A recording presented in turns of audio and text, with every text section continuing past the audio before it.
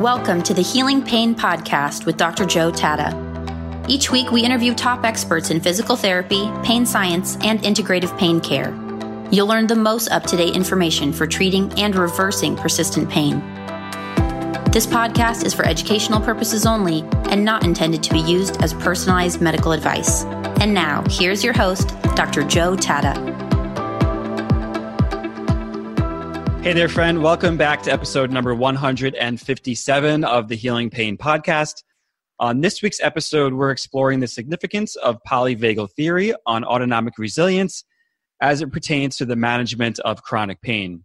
This week's expert guest is Dr. Marlysa Sullivan. Marlysa is an assistant professor at Maryland University of Integrated Health in both yoga therapy and health promotion. She's also an adjunct professor at Emory University in the Doctor of Physical Therapy program, where she teaches the integration of yoga and mindfulness in physical therapy. She has a new book out, which is co-edited with physiotherapist Shelley Prusco and Neil Pearson, called Yoga and Science in Pain Care, which we'll be discussing today, especially through the lens of polyvagal theory. As a researcher, Marlysa has also contributed to the evidence base with regard to yoga therapy and polyvagal theory. If you'd like to get a taste of Dr. Sullivan's work with regard to yoga therapy and polyvagal theory, she has provided a free download of her paper.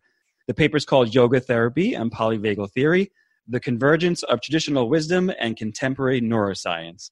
To download this paper, all you have to do is text the word 157 download to the number 44222. That's 157 download to the number 44222. Or you can open up a new browser on your computer and type in the URL www.integrativepainscienceinstitute.com/157 download. That's integrativepainscienceinstitute.com/157 download. And before we begin today, make sure you take a moment to join the Integrative Pain Science Institute and the Healing Pain Podcast Community Facebook group. Here you'll be able to connect with like-minded health professionals from the world of physical therapy, psychology, occupational therapy, medicine, nursing. Almost every profession is part of this group, and you can connect with them with regard to integrative pain care and what's happening in the world of integrated pain science. To join that group, just go to the URL www.facebook.com/groups/IPSI community. That's www.facebook.com/groups/IPSI community. Or you can just send me a quick email. My email address is joe@integrativepainscienceinstitute.com, and I'll send that link to you. Okay, sit back, relax, and let's get ready to learn about polyvagal theory and pain science with Dr. Marlysa Sullivan. Hey there, Marlysa. Welcome back to the Healing Pain Podcast. It's great to have you here. Thank you. It's great to be here. Thanks for having me here. You were on the podcast way back in episode number 6, and you spoke to us and shared some great information about a topic called the social domain of pain and health. And I know you're back today with lots of great information. You've written a paper with Stephen Porges around polyvagal theory. I definitely want to talk to you about that. And we'll give people the link to that page so they can read it, or that paper so they can read it. You've also wrote a really good book that you're going to be talking about today, Yoga and Science in Pain Care. And you wrote that with Shelley Prusco, who I interviewed a couple of weeks ago, and Neil Pearson, who will be on in a couple of weeks. So we got a lot of ground to cover here. So I'm excited you're here. Let's start with the paper first. We're definitely going to talk about the book, but let's talk about the paper that you did with Stephen Porges, who's very known for polyvagal theory. Yeah, it's just to give a little background of polyvagal theory. And as far as the paper with him, what we wanted to look at was the correlation and connection between what polyvagal theory is teaching and that with yoga philosophy, to kind of shed light on the underlying foundations of yoga, but being able to speak with them from a neurophysiological lens. So not saying that's the exact same thing, but just to offer this translatable language so that people can begin to understand how yoga therapy works to facilitate health and well-being. So in polyvagal theory, I don't know how familiar people are with it, but there's this idea of it really provides a complexity and a nuance to the autonomic nervous system. So a lot of times people think about parasympathetic, sympathetic as this kind of dichotomous, antagonistic relationship. And so what polyvagal theory looks at is how that's not the case. And we really have a continuum of autonomic responses. So we have this kind of optimal parasympathetic state where we can engage with other people.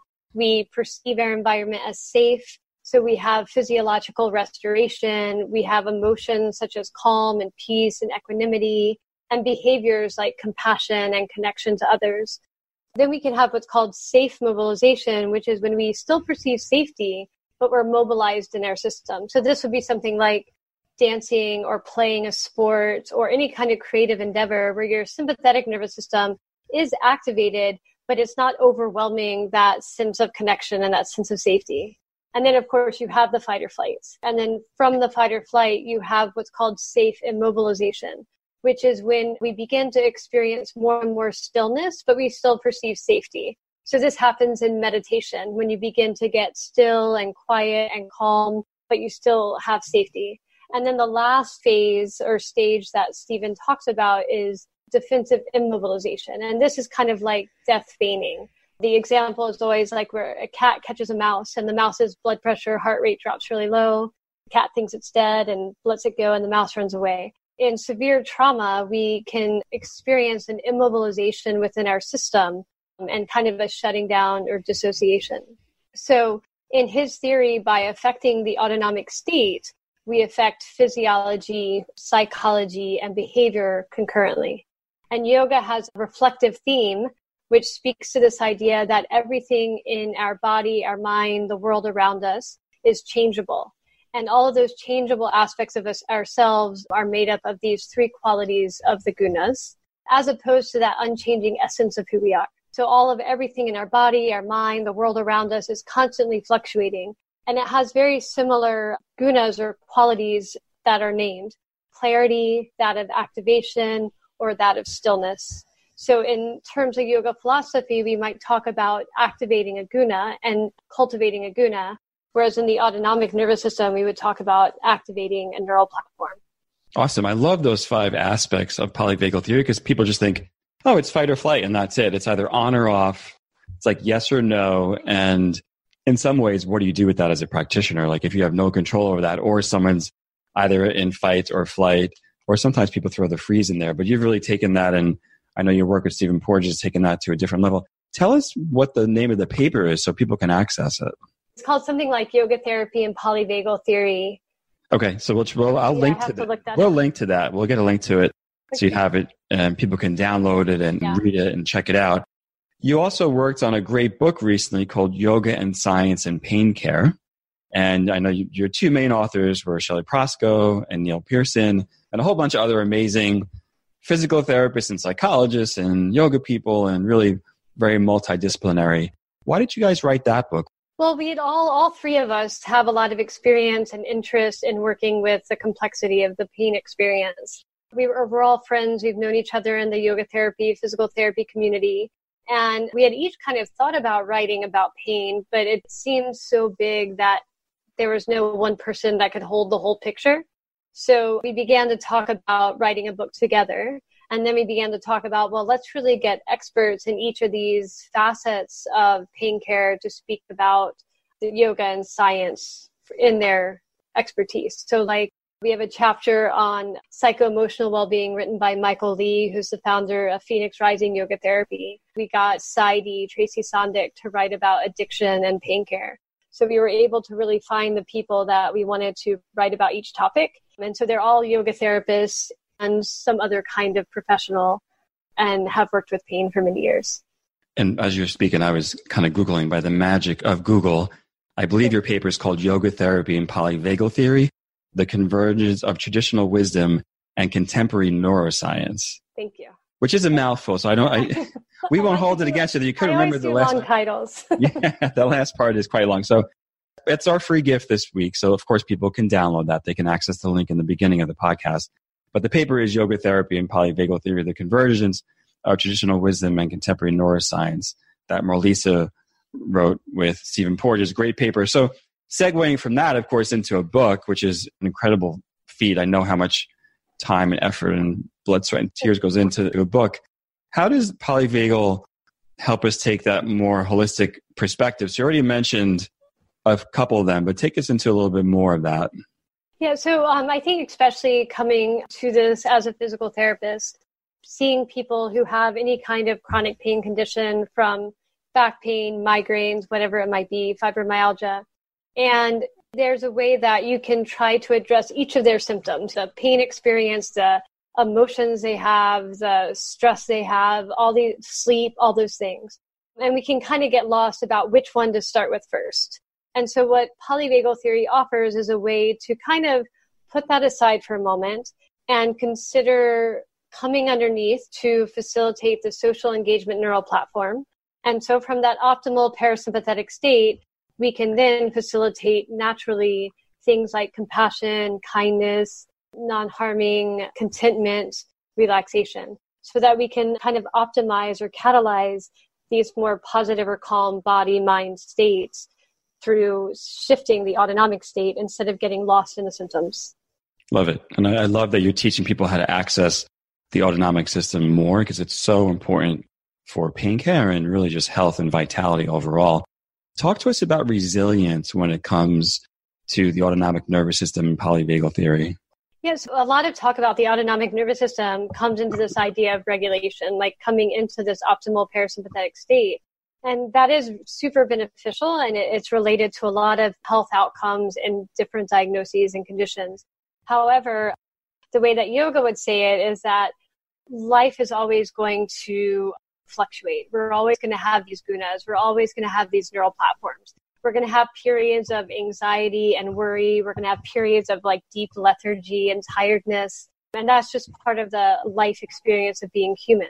Resilience is about that capacity to return to states of homeostasis, balance, or parasympathetic response in a timely and efficient way. So it includes the ability to notice when we begin to get away from that state, and then how to get back to it more efficiently and quickly. So in polyvagal theory, we can look at it as the capacity for us to access the parasympathetic social engagement and to be able to navigate the other neural platforms. So to notice when we come into a sympathetic state, what are the things that contribute to that state, and then how to return to a parasympathetic state.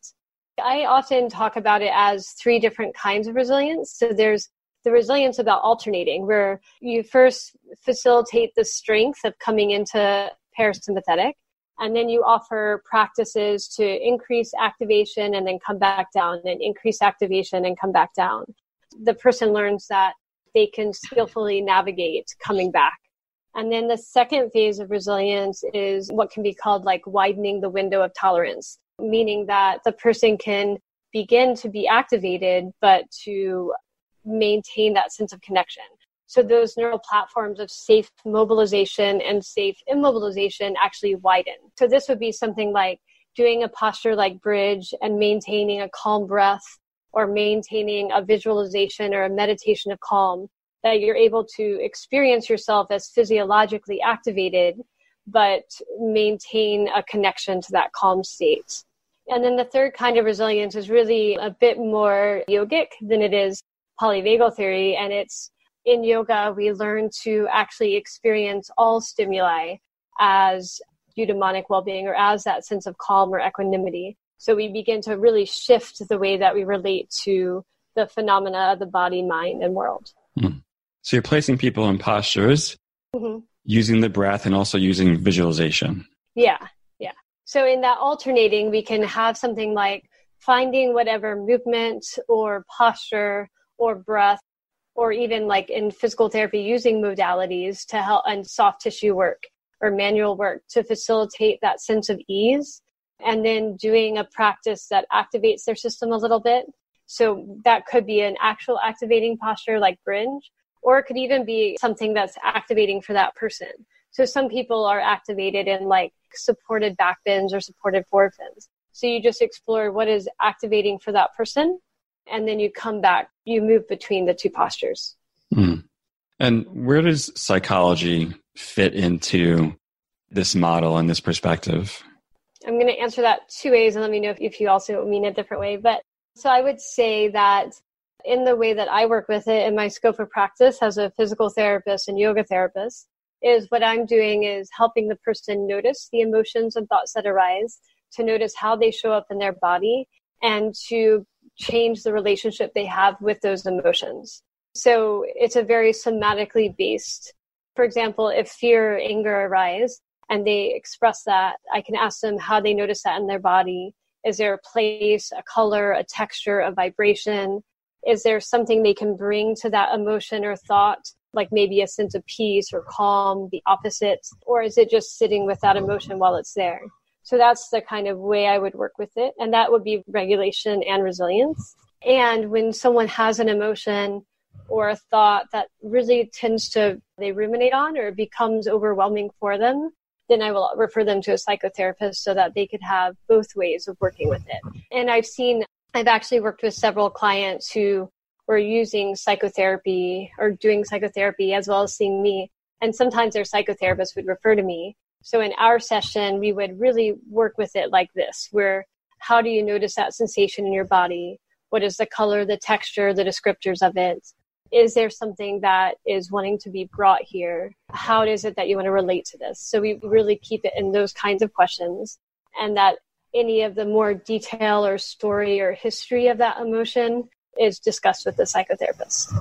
So there is a mindfulness and acceptance piece that's within this work. Mm-hmm. Yeah. So important. There's overlaps. Like I'm hearing a lot of overlaps between some cognitive behavioral type therapies, acceptance and commitment therapy, of course, yoga. I hear lots of different flavors in there, which is great because people respond well when they have different types of stimuli. What practices in general will help with resilience? So first, like finding what it is that helps to really relax the person. So oftentimes it could be manual therapy, but it could also be something like constructive rest posture or some position that helps them feel really comfortable. So for resilience, I tend to use postures or movements like bridge or some standing postures or faster breathing techniques so that they're able to do those postures that activate their system and then they come back down.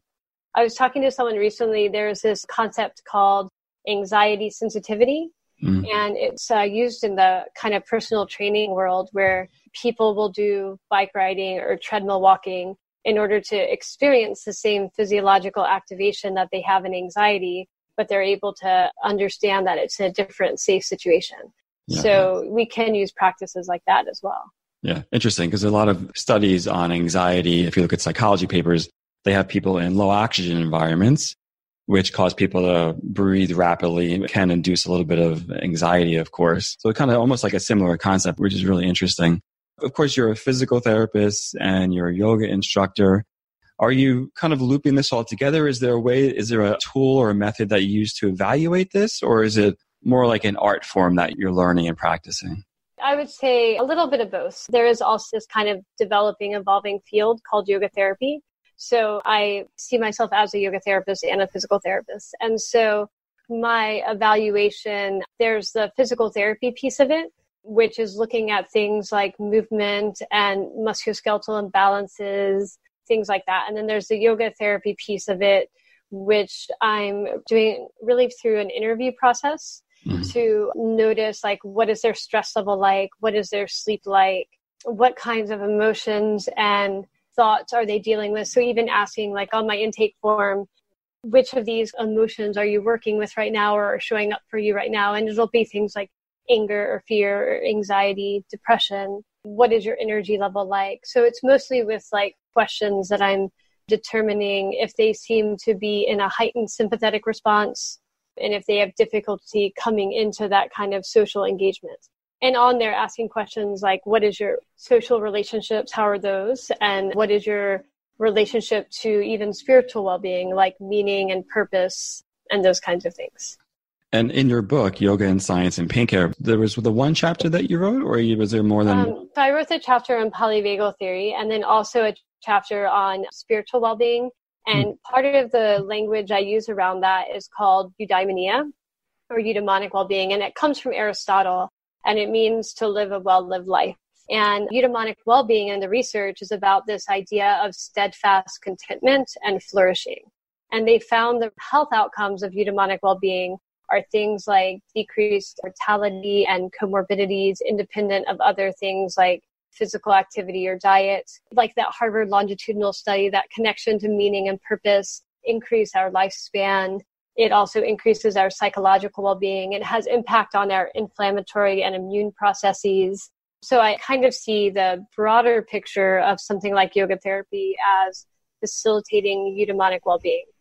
That idea of experiencing a steadfast contentment within whatever things emerge in your life. That idea of being committed to meaning and purpose and to work with things like non-harming or compassion. And then within that, by facilitating autonomic regulation, we can help mediate that experience. So by facilitating, taking someone in chronic pain who maybe hasn't experienced that a lot or even ever. A woman I worked with recently had sickle cell disease, and so she hadn't really ever experienced her life without pain. Really finding what are the ways for this person to access the social engagement system so that we can facilitate eudaimonic well-being or contentment or equanimity. So even things like music, smells, if someone's okay with it, like different oils that can create that. So we can create new positive experiences for someone. They're two different topics in different chapters, but they're actually very interrelated. Yeah, I consider them very interrelated. I mean, the one about eudaimonic well-being, it was so cool to me in the research is that when you read about how people define spirituality versus religion, when they really distinguish spirituality from religion, they distinguish it through this idea of meaning and purpose, positive social relationships, values like forgiveness, hope, those kinds of things, and any kind of connection that could be a personal resourcing or existential connection. And in the same way, eudaimonic well-being is measured by those same things, meaning and purpose, values, quality social relationships, and personal connection. So that idea to be more authentically who you are, to express who you are, taking that from another place. So to me, eudaimonic well-being is kind of secular spirituality, and yoga also catalyzes those. There's some neat work right now in yoga where they're looking at how people start the practice for physical reasons, but they often continue for more spiritual reasons. So if we consider like one of the big roadblocks for pain for physical activity is adherence, this idea that if we bring into the session things like connection to meaning and purpose and peace and contentment and those aspects of eudaimonic or spiritual well-being, we might help someone to continue to be motivated to do physical activity.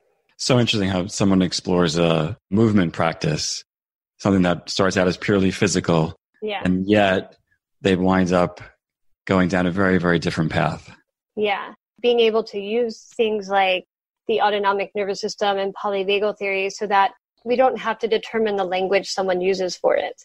So that as they experience that state of peace or equanimity that is a social engagement system, we can ask how they experience that personal connection. And I've had people just automatically go into their religion where they say, this is what comes to mind. This is a phrase from my religious text that really speaks to me. And so then we can use that, or it can be non-religious at all. But that what really more they connect to themselves and their body and access those peace and calm, the more they begin to experience things like that deep personal connection, that essence of who they are. And then whatever language they express for that, we can use. So we know you teach at Maryland University. So you're an assistant professor. And you're talking, obviously, you're very familiar with the research on this, and even at this point have done some of the research on it.